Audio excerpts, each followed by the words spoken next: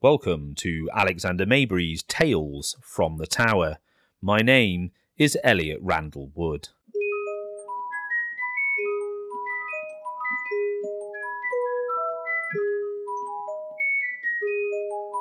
The Mystery of the Celtic Triangle, Part 1. The Bermuda Triangle, sometimes called the Devil's Triangle, is known to anyone with even the most fleeting of interests in the paranormal as the zone within the North Atlantic Ocean where a number of aircraft and ships have mysteriously disappeared. This is thought to be linked to the extremely high level of extraterrestrial activity within the area. What's less known, however, is that there are several other similar areas throughout the world. One such location can be found in the United Kingdom and is known locally as the Celtic Triangle. It's an area that covers approximately 17,000 square miles. Most of the Celtic Triangle is over the Irish Sea, but there are parts of Wales and Scotland that fall within it too, and it's within these areas that our story begins. The Celtic Triangle was named in the 1970s when three seemingly very separate towns found they shared a strange connection with one another. On the 4th of February 1977, in a small Welsh coastal town called Broadhaven, a group of schoolchildren rushed back into their classroom. They were overly excited, even for a Friday. They crashed into the room shouting that they'd just seen a silver-suited spaceman coming out of a spaceship. Unsurprisingly, their young, tired teacher, Miss Evans, didn't believe them. It had been a long week and she had a bottle of Blue Nun waiting for her in the fridge at home.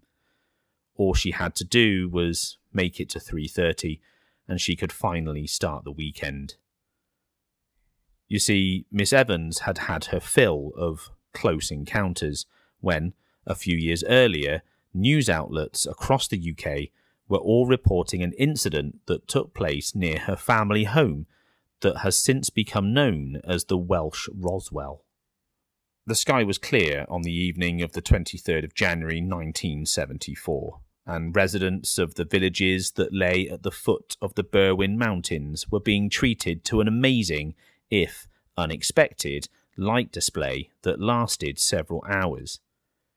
Experts would later say that this was nothing more than a meteor shower, but local nurse Pat Evans has never been convinced. Pat said in a newspaper interview, "It all started with these strange lights streaking across the sky not long after it had gotten dark, which would have been around 4:30 or 5 p.m. At first, it was just one or two every 5 minutes or so. I thought to myself, those don't look like shooting stars, because we get to see quite a lot of them." Anyway, over the next few hours, the number of these lights that we could see whizzing overhead just got more and more until the sky was just full of them, and moving in all different directions too. Then, all of a sudden, they just stopped. Everyone went back inside and we thought nothing more of it. About half an hour passed and then there was this almighty explosion. I honestly thought the world was about to end right there and then. The explosion created a tremor so violent that those living in the villages near Berwyn Mountain felt the floor shake. It also made furniture move and caused objects to be thrown from shelves. It was so strong that it registered between 4 and 5 on the Richter scale. This in an area that can only be described as meteorologically stagnant. Several residents, including Pat, rushed outside to see what was going on. At first, they thought an aircraft had crashed into the mountain. Eyewitnesses described seeing a mysterious orange glow on the mountainside that they initially thought to be the aircraft on fire. However, on closer inspection, they noticed the glow didn't flicker like flames should. In fact, the glow didn't move at all. Instead, it was spherical and perfectly still, pulsating between red and orange. Slightly lower down the mountain, they could see a number of much smaller lights that bobbed around, suggesting they were lanterns being carried by people climbing up the mountain to the crash site. It wasn't long before the village was flooded with numerous emergency vehicles, including several police vans. Those residents who had gone out to see what was going on and offer help were quickly ushered back into their homes. The following day, the police released a statement saying that no trace of an aircraft had been found on the mountain and that the explosion was actually a naturally occurring earthquake, something those living in the area at the time, including Pat, have never believed.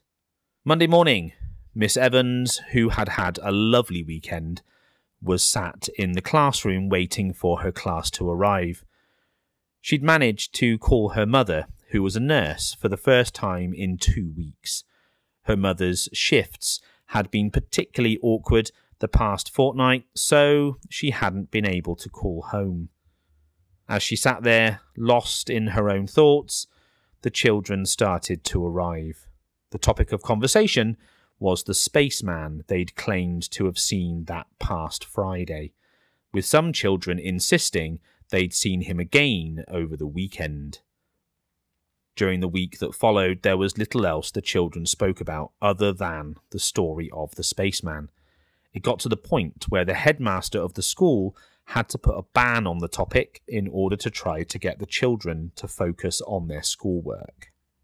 The children responded to this ban by taking a petition that had been signed by every pupil at the school to the local police station, demanding they investigate the matter fully. This prompted the police to contact the headmaster, and they decided the best course of action was to gather together all the children involved in the alleged incident and ask them to each independently draw what they had seen. Despite the children not having access to each other or to the other drawings, each of them was able to create an image that was shockingly similar. Every child produced an almost identical picture of a saucer-shaped UFO with a dome on top. Nobody could explain how the children were able to replicate one another's drawings unless they had actually seen what they claimed to have seen. But visitors from other worlds? In Broadhaven? Miss Evans didn't believe it any more than she believed her own mother's stories of spaceships crashing into mountains.